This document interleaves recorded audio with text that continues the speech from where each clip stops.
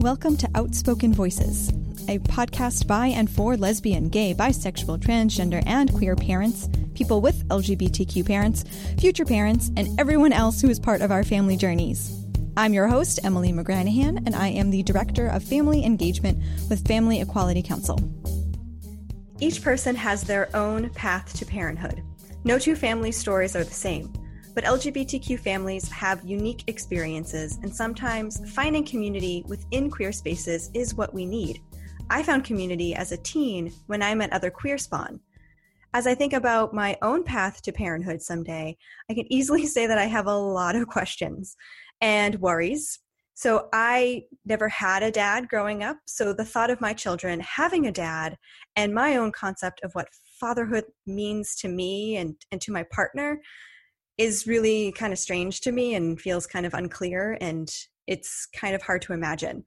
And I know I'm not alone in having questions and seeking community. So with me today are two dads who have shared some of their personal journeys in blogs and articles and podcasts and beyond. And one is a brand new dad, and the other has two little ones and is sort of the veteran parent here. So with me today, I have Kris, who is a researcher, dog dad of 5, and brand new dad. He blogs about his trans dad experience at the transdad.com. And Robbie is a work-at-home dad living with his wife and 2 young children in Boston. He is a co-organizer of the Boston Dads Group and founded Boston Babies Clothing Swaps, a monthly event that draws 150 families. He's the author of the best-selling business book, Croissants versus Bagels, Strategic, Effective, and Inclusive Networking at Conferences. His weekly podcast, On the Schmooze, is a mix of interviews with leaders and networking tips. So welcome, Kris and Robbie. Hello. Thank you. Wonderful. I'm going to start with a question that I ask all the guests. Who is in your family and how was it formed? Robbie, would you kick us off? Absolutely. So my immediate family is myself. I identify as a queer trans dad, and my wife, who is a queer cis mom. And we have 2 little ones who are 2 years apart, almost to the day, 1 and 3 years old. Awesome. And Kris, who is in your family and how was it formed? It is me. I am a queer trans dad as well. My wife is a queer cis mom as well. And our brand new little baby, she'll be 3 weeks on Thursday, and 5 dogs. My gosh, we had actually originally tried to schedule this so that it was sort of a impending parenthood for you, Kris, and your little one just, our scheduling didn't work out, and the little one didn't want to wait. Right. Yeah, so he wants to meet us. Awesome. So what has then your journey to parenthood been like? When and how did you decide on a particular path to parenthood? Well, I had thought until recently that parenthood wasn't something that I had been longing for, and that it only came to be after I met the right person. And then I discovered a journal entry from a workshop that I was in where I was describing the life that I wanted to have 10 years from then, which is about now. And it included being a parent to 2 children. So that was news to me. It was kind of cool to find that, but I really do think it really, for me, did hinge on meeting the person that I would want to co-parent with. And since my sperm count is non-existent, we definitely went the route of a sperm donor. And that's an interesting experience I'm happy to talk about. And then we were really fortunate. My wife got pregnant twice with 2 healthy little babies. And the interesting part about that is that the second one could have been the firstborn because they were from the same set of embryos. Mm-hmm. So science is super interesting in that way. And we just feel really lucky to be in the Boston area. Massachusetts covers IVF. We did try to do IUI and 6 times, which is 6 months. It's a very expensive process. But then we were really fortunate that IVF kicked in for our insurance. And that was a process that worked for us. Great. And Kris, what has your journey been, and how did you decide on your particular path to parenthood with your partner? Well, I've always wanted to be a parent. Even before I wanted to get married, I didn't think I would have a partner. I thought I would just be a single parent. But then I found my wife, and she wasn't ready to be a parent. And then later on, we decided that we both wanted to have kids. But we went the known donor route. So we know our donor, and we did an at-home insemination. Yeah, so I have a sperm donor like myself, and hearing my mom's stories about, many, many moons ago, what that process was like is so different from today. And, and I think in a lot of really good ways, one of those being, depending on where you are and depending on, jobs often, unfortunately, having some of that financial like insurance kicking in. And then also knowing that sometimes that just does not happen for a lot of folks. How much did sort of like financial planning factor in into some of your decisions there? Well, I will say that my wife, before we started dating, we were already friends for about a year and a half. And in that time, she was actually talking very seriously about leaving the Boston area to travel the world with the money she had saved. And then we fell in love, and she didn't do that plan. And that's the money that led to us being able to move forward with this parenting journey, because $1,000 a month to acquire sperm and go to the doctor's office, 6 months of doing that without having a child. Yeah. So that's, again, if IVF didn't kick in, I don't know that we'd be parents right now. And it's not something that's universally accessible. So I feel really fortunate, and I tease her all the time that, this is the lively worldwide tour that she ended up with was 2 active children. And Kris, how did some of that factor in some of your choices in going the known donor route or choosing biological children as opposed to other options? Right. We went that route just because it was a lot cheaper. And so it only took us 3 months, luckily. But yeah, we went that route because it wasn't covered under insurance, and it was what was easiest for us at the time. Mm-hmm. Yeah. So, Kris, you've got an almost 3-week-old. So what are some of the things that you've been enjoying the most, or some of the things that you've, throughout this process been most excited about? I enjoy her cuddles the most. I never want to put her down. The biggest thing was watching her be born. It was just the most beautiful experience I've ever seen. Like, just watching the whole thing, I started crying almost instantly, and then I saw our wedding pass before my eyes, and yeah, it's just beautiful. And Robbie, what are some of your favorite things about being a dad of the 3 and a 1-year-old? Well, one, I love that he actually calls me Papa. And originally I thought I was going to be Daddy.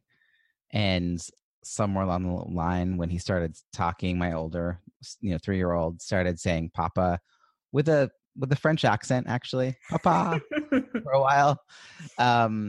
And so it's just seeing him like now in a very emotional roller coaster of 3-year-old existence, where he's, he says he doesn't want something and he doesn't want it. No, he doesn't want it. Yes, he doesn't want it. He does. He definitely does. No, he doesn't. And it's so like, just to kind of be there for him. And the 1-year-old is still all cuddles and has, starting walking and is like on the verge of talking. And so I think just the fact that I've been able to be home with them has been a phenomenal experience. The toddler is now in preschool, but currently only for a few hours a day. He had been in there for like a full day for a couple months, but both my wife and I are now working at home for most of the day, and it's just like incredible to have that much time with your children. Yeah, we are not residing in a country that is kind to people giving birth or even bringing new children into the family. Mm-hmm. So thinking about then that sort of transition from your experiences within LGBTQ community as someone without children, and then as a parent, And did you find that then throughout the pregnancy experience, were there queer-friendly spaces? Were there queer-specific spaces? How was that as an experience? Um, that I'm in a couple of like Facebook groups, and I think that's the main thing that we found. Hmm. I think that's about it. I tried doing the dad groups, and a lot of them are just, let's go meet for poker. And I'm more, I want to learn about being a dad and all this. So it's something that we're definitely still working on, and, building that community and gaining that. Yeah, and Robbie, how's your experience? Because you have been really involved with dad groups, and what are those spaces like? Are they integrated with your sort of LGBTQ family spaces, or do you also seek out separate LGBTQ sort of spaces as well? Well, the Boston Dads Group is part of City Dads Group, which is a national organization that manages through volunteers like 40 some odd cities that have a group, and they are a very decisively progressive community. So when they're talking about like who's going to organize groups, if someone's not sort of following that culture, they won't stay running a group. So I didn't know all of that when I got started. What I discovered them was actually similar to what Kris just said. I was like, I want to know more about being a dad. Like, I don't take on challenges that I can't like succeed at. And here's a challenge that I can't like step away from, but I also don't know anything about. So I was trying to just meet people with kids my kids' age. And so before my son was even born, I actually went to my first Boston Dads group, and I found them through a podcast. And the Modern Dads podcast is put on by the two dads that run City Dads Group. I was like, oh, that's cool. I want to reach out. And I knew that having community was going to be really important to me. It happened that the weekly group that I was running, and I just recently stopped doing this on a regular basis, there was several queer dads who came. And so in an interesting way, I was able to blur that and get to know, or actually some of people I already knew, reconnect. I've also made attempts to like host events for queer families, and we've my wife and I have done some of that here and there. Boston has a pretty active and engaged queer community and a queer family community, so it's just a matter of tapping into it and sometimes hosting things ourselves. The route we ended up taking was to really organize these swaps, which again, I started a Facebook group before my son was born to meet parents with kids my kid's age. When he was 5 weeks old, we started hosting a swap. And those 7 families now, 3 years later, we now have 150. Actually, the one coming up this week has 178 families RSVP'd, and we're a week away. So, wow. And within that, there's a lot of queer families that come, and it's been really fun to sort of see that overlap as well. Seeing some of the local folks that I know kind of all hanging out, in this new space. And these are people that I used to see at the, clubs 15 years ago. And now we're all hanging out at the baby clothing swap on a Saturday morning. So it's been less about like actively seeking. It's more like there's a lot of opportunities around us. There's a lot of queer Jewish family groups as well. And so just been tapping into different cultures and different community spaces. It's fantastic to live here. And how have you been able to find some of those groups? Like Kris, if someone's like looking for a trans dad Facebook group, I know some groups are private. Like, how do you go about finding that? And similarly, Robbie, then how with the City Dads group and the Boston Dads, how do folks find you? So if there are people out there seeking community, what did you use, or what would you recommend people do in order to find these sort of spaces? I go and I just type in searches into Facebook, and I just search through everything and then start reading them. And then once I actually get into the group, then I go through and see how active it is and see if it's something that I'm actually interested in. I think that's another thing, is a lot of those groups are inactive. There's, people in them, but they're not really there. Yeah. I found some of the same thing. I probably in 8 to 10 groups for trans /F to M / masculine of center, dads, papas, parents, groups, but very few of them have any sort of regular activity. And I think it's hard because then if you post and you're not already friends with people, they may not even see it. But what you could do is connect with the organizers of those groups, because clearly they had an interest in getting started. And then the City Dads group, I highly recommend it. citydadsgroup.com. But I've written some blog posts for City Dads, which is probably what Emily came across, talking about my experience being a queer trans dad and trying to raise, children in a diverse world and things like that. So they're not just like in name only inclusive, like they really were actively giving me a platform to talk about my life and my family. And I think anybody who's near one should check it out. And, it depends on who's in the group, but I think you're going to find people you like. Yeah. Robbie, thinking back to, when you were on the cusp of becoming a parent, are there things that looking back, you're like, I can't believe I was worried about X, because once the kid came, like that went out the door and I just like didn't worry about that anymore. There are things that you, really thought a lot about that really changed dramatically once kiddos were growing up or once kiddos were a reality? Yeah, it's a good question. I think that I, as I mentioned earlier, I wanted to be prepared. I read a lot of books. I read books on philosophy of parenting. I read a really interesting book called Bringing Up Bebe, which is about a American mom raising her kids in France. And it was like interesting to think about, we don't have to just assume children do a certain thing because that's how we are in America. But I think what has transpired is that my approach was to be more of like a carpenter, where everything was exact and precise, and that I could imagine that how I built things is how the child would end up. And it's really more about being a gardener. And this is actually a reference to a book that I just learned about parenting styles. And, parents generally think of themselves as carpenters with an exact, blueprint. And gardeners know that, how you have all your plans are really based on a lot of factors you can't control, and that's parenting. You just kind of go with it. And so I think I now trust myself much more to kind of have a gut instinct around what my child needs from me. And often that means nothing. Like they just need to kind of like be on their own. And sometimes that's not intervening is actually sometimes the best way to be. So I wouldn't have thought that going in. So there's a lot of it's been about learning to have more patience with myself and just figure out how to be like loving when they're having a meltdown, because he's 3, like the 1-year-old doesn't have words yet. So how can he tell me he has a burp? Like you just kind of realize that you're there for them. And that love is just so instantaneous. I'm sure Kris has experienced it, right? It's like, there's no lapse of time. It happens right away and only gets better. Yeah.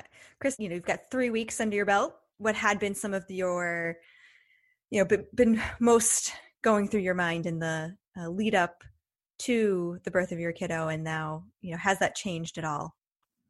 I think the main thing going into it is wanting to be the perfect parent, wanting to make sure everything is perfect, wanting to make sure everything in the house is perfect. And clearly she had a different idea because she came 4 weeks early, so I couldn't get everything done. But they don't care. As long as you feed them and you love them, you don't have to be perfect. Nothing needs to be perfect. And everyone starts off not knowing what they're doing. So there's no perfect parent. And I think that's the biggest thing that I've learned so far. Yeah. I'm really curious, you've both of you have used social media to some degree to be, the internet, sharing your story, Kris on your blog, and, Robbie connecting with a lot of other parents online. Where is social media? Did that kind of play in any of your, experiences or, decisions or anything like that through your journeys? Yeah, it is something we talked about as a family. I have shared our family photos very publicly for different purposes. We have a private Facebook group that's just for family updates, and so we're that's a selective group of people, and that's where like all the really silly videos go and the flurry of photos. But that doesn't mean that I've sheltered my children. I just think that I am very thoughtful. Like everything I put online is public. I don't really have a private section of my page. So I assume that I'm going to put the same level of thought and respect into what I post about my children. So, no nudity photos, nothing that would be embarrassing to them when they're 13, things like that. They've got to look good. If it's silly and it's questionable, it goes into that little private group for just like a couple of dozen family that are like watching from home. So in that sense, we've been thoughtful, but we are an out and proud queer family. Pride in our household is a holiday. It's celebrated. My son, a year or so ago, I taught him the phrase "fight for transgender rights," and every now and again, he just erupts into saying that. Love it. So, I think it's sort of part of our everyday. There's never going to be a big reveal for my kids about me being trans. It's going to be a slow understanding of what it is and what it means, but not like oh wait, I didn't know that. They just maybe didn't have language, they didn't quite get it, but as appropriate, they're going to keep figuring it out. Yeah, and Kris, where has social media then been in some of your experience now too? Yeah, well, I started the blog because I'm someone who is always thinking about something and something else and then something else after that. So it's just a place to write all that stuff down. And then especially with our process of trying to conceive and then going from there, I just wanted to get our story out there and show that it is possible and you can take that step if you're ready and you don't need to wait to do it. You can start your family now. And it's just grown. Like I recently started interviewing other families just so we can gain more awareness on what it takes to actually build a family. So I'm pretty open about everything online, but she will know from day one. She'll know that she has a trans dad, and pride's going to be the same way with us. It's nothing that we're ever going to hide. Yeah. And how did your trans identity then come into play when you were making some of those decisions about general parenting decisions or coming up with a birth plan or parenting classes, which hospital you were going to go to, like all of those pieces, did that impact, the decisions you made together as a family? I think that did impact a lot, especially like from choosing a donor, because I wanted to choose somebody who knew, that their sperm was going to a trans guy and his wife, and not just a cis couple. That way, if it was something that they didn't want, then they're not going to come back years later on after they find out and try to break apart a family. And then we went with a midwife just because they were very open about it, and it was just a better experience for us. And the hospital we went to has been great as well. Yeah, that's great. That's really interesting. Cause that's like, I'm thinking about, the resources I'll be linking to, and the website with this episode. And that's like exactly it. Robbie, did that come into play in your choices and also your wife as a queer identifying person as well? Yeah. I mean, one of the interesting things is that my wife and I probably are not perceived as queer on a regular basis. I feel like I'm perceived as queer when I'm not with her more than she's necessarily perceived as queer, although she has a cute haircut now. So now I think she looks more queer and she likes it.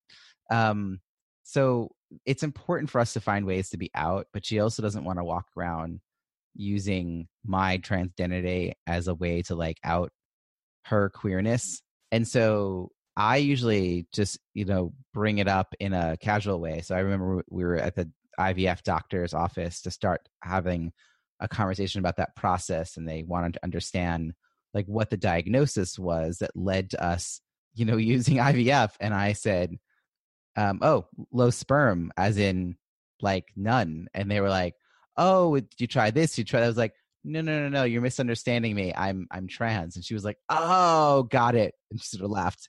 And so for me, it's like I use humor. I'm like, oh, the thing maybe I didn't sort of mention that sort of makes all this make sense. Again, being in Boston, we live really close to the time to Fenway Health, which is a fantastic LGBT health resource, and they refer to the area hospitals. So we actually had our children born in two different local hospitals, and both were really good experiences. the one time I think it did play in about my being trans and us being a queer family was actually choosing a doula. The first time around, we did have a doula at the birth and a postpartum doula. And it was really important to find someone who was queer. And we didn't even know that that was a thing that we needed until we were in the process of choosing. And there was just like a moment where we met like 7 people in one evening, and the last person was this woman that we had like such a short conversation, but it just was like, oh yeah, you get us. That's great. Like that's important because you're in a really vulnerable place. You're in a hospital, you're worrying about like how things are going to go. And so you definitely want an advocate and who gets you as a family. So I think in that sense, it did matter to us. Yeah. And, thinking about your other identities that you hold, how do other identities, or how do you, see other identities really factoring into your parent identity and that sort of parent hat that you wear? How have those intersections really come into play, or, what are you sort of anticipating in the future? Sure. I think that it plays in all the time. I mean, the identities that come to mind when I think about this is being a feminist and what that means to raising 2 kids that are were identified as boys at birth. And I didn't figure out that I was a boy until I was in like my late 20s. So, I didn't tell my parents until then, at least. So I'm leaving it open, but I also know that they're going to be raised as presumably straight, presumably cis men, and that they're getting plenty of messages about what that means. And so we've audited our books to make sure that there's a diversity of stories and lots of women characters taking the lead and people of color. The other identity it makes me think of is like my desire to like use my whiteness for racial justice. And so again, like thinking about what I'm teaching these 2 white kids about life and what's unjust in our world. And so it's a huge social experiment having children. My wife and I both have sociology backgrounds, and having kids is like the ultimate experiment. You don't know for a long time, like 25 years, like how it all turns out, but you can pour a lot of good into it and do your best. And I think for us, being open about these conversations, and as they get older, it's going to get more complex as the world continues to be a dark and scary place, and we're trying to help explain to our children what that means. But we're up for that challenge. And I think that's the way that my other identities sort of intersect with being a parent. Thanks. And how about you, Kris? If you want to share. I think the big thing was in the beginning, we decided we didn't want to know the sex of the baby. We decided for it to be a surprise at birth.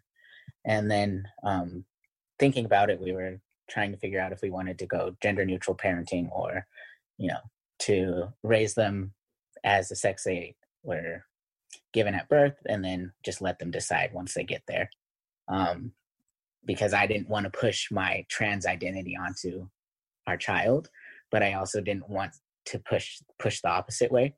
So you get stuck in that middle part. So we just decided that we're going to raise her as what she was given at birth, and then she's going to be very open-minded. So hopefully she can trust us enough to tell us one way or the other when she's old enough to get there.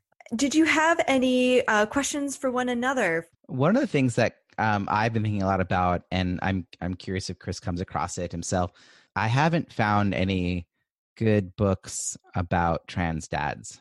And there are lots of resources around, like, like The Princess Boy is a great book to sort of explain like gender fluidity to children. And children don't need that explained. They already get that.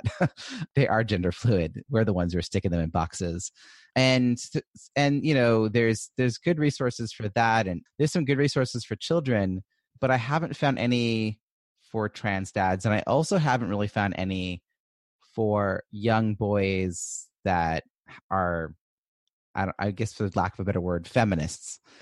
And, or just like doing good in the world, not just like being rough and tumble in the book. And I feel like, I'd like to see some more examples of like the kind of world I want my sons to live in. And I want to be able to explain me in a context that they can understand. Yeah, I agree. I haven't been able to find anything. I was actually thinking of writing a book for her about her trans dad so she can understand it a little better. I'll buy a copy. Yeah. I do think that that's a big piece of it. My wife's talked about maybe, even creating like photo books, like really simple things.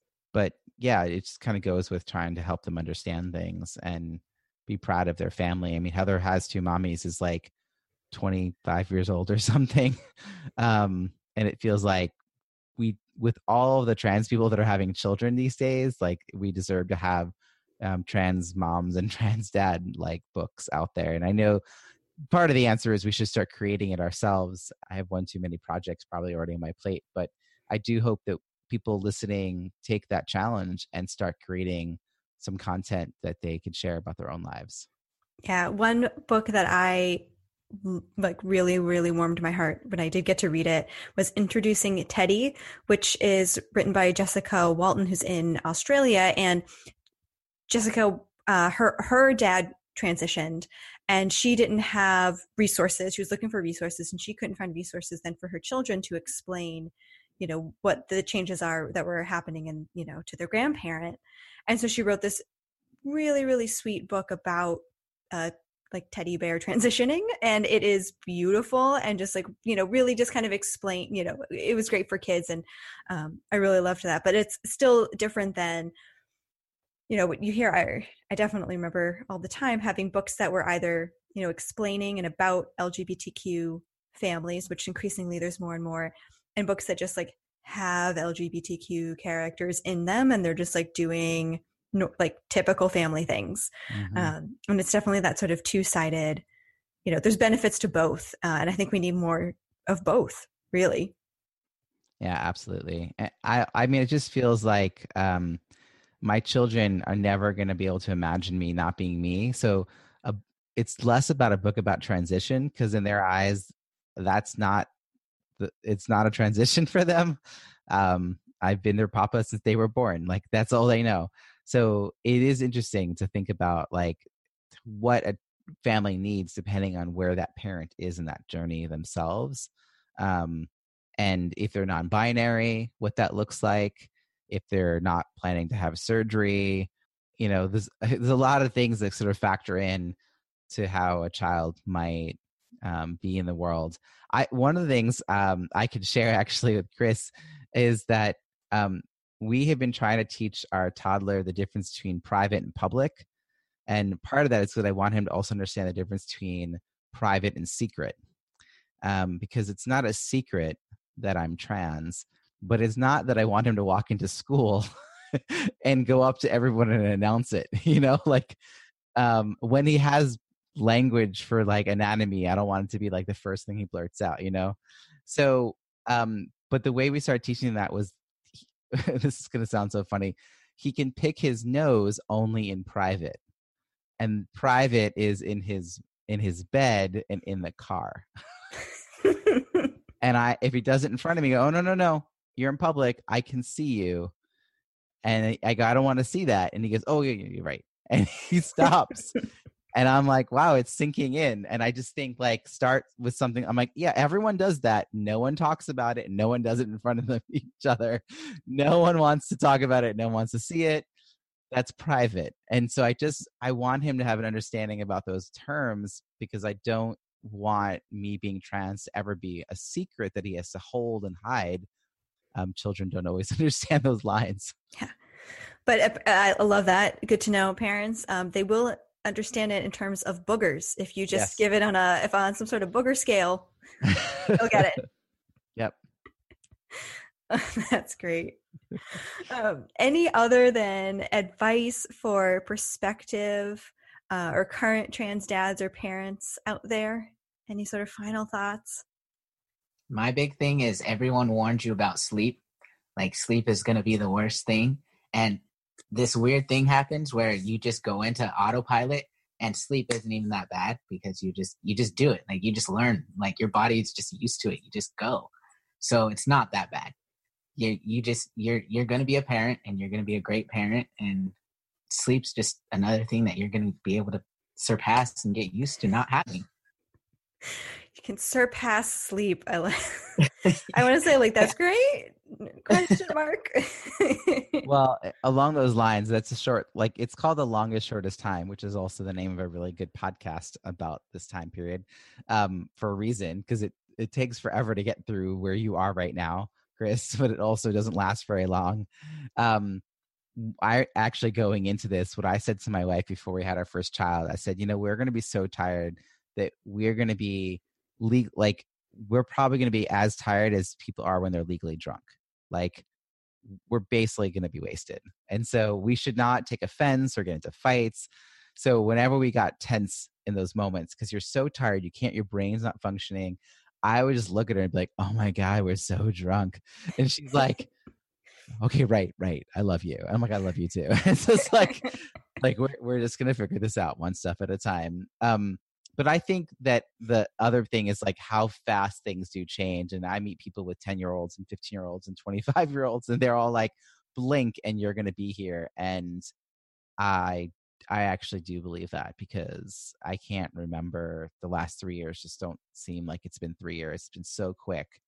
And the only reason I know the passage of time is because the children are in my life. Like, I don't think I look that different. A few more gray hairs, but not that much. And so I think, appreciate each stage. Like, our first child, there was a lot of rushing, like wanting to get to the next stage with them. And I think the second child, it's been much more relaxed, like enjoy each stage. And like, we know he'll eventually walk. We know he'll eventually talk. We'll know eventually go to the bathroom on his own. Like, all these things that you're like trying to get to, he'll get to. It's fine. Like, appreciate it. And I wish that I had just a little more of that patience the first time around. And that's what I would want to offer to people listening. Thank you both. So Kris and Robbie, where can folks find you if they want to read, more about you or kind of connect with you on social media? Kris, how can folks find you? thetransdad.com, or any social media is the Trans Dad. And Robbie? So I am available at robbiesamuels.com. I am a keynote speaker and a relationship-based business strategist. So you'll find more about me. And I am at Robbie Samuels on all social. And I would love people to reach out and say hello. Again, thank you for joining us today. Please rate, review, and subscribe to Outspoken Voices. You can find Outspoken Voices on our website, SoundCloud, iTunes, Stitcher, and wherever you get your podcasts. You can find Family Equality Council at familyequality.org, and on Facebook and Instagram at Family Equality, and on Twitter at family_equality. Until next time, remember that love, justice, family, and equality is what brings our families together.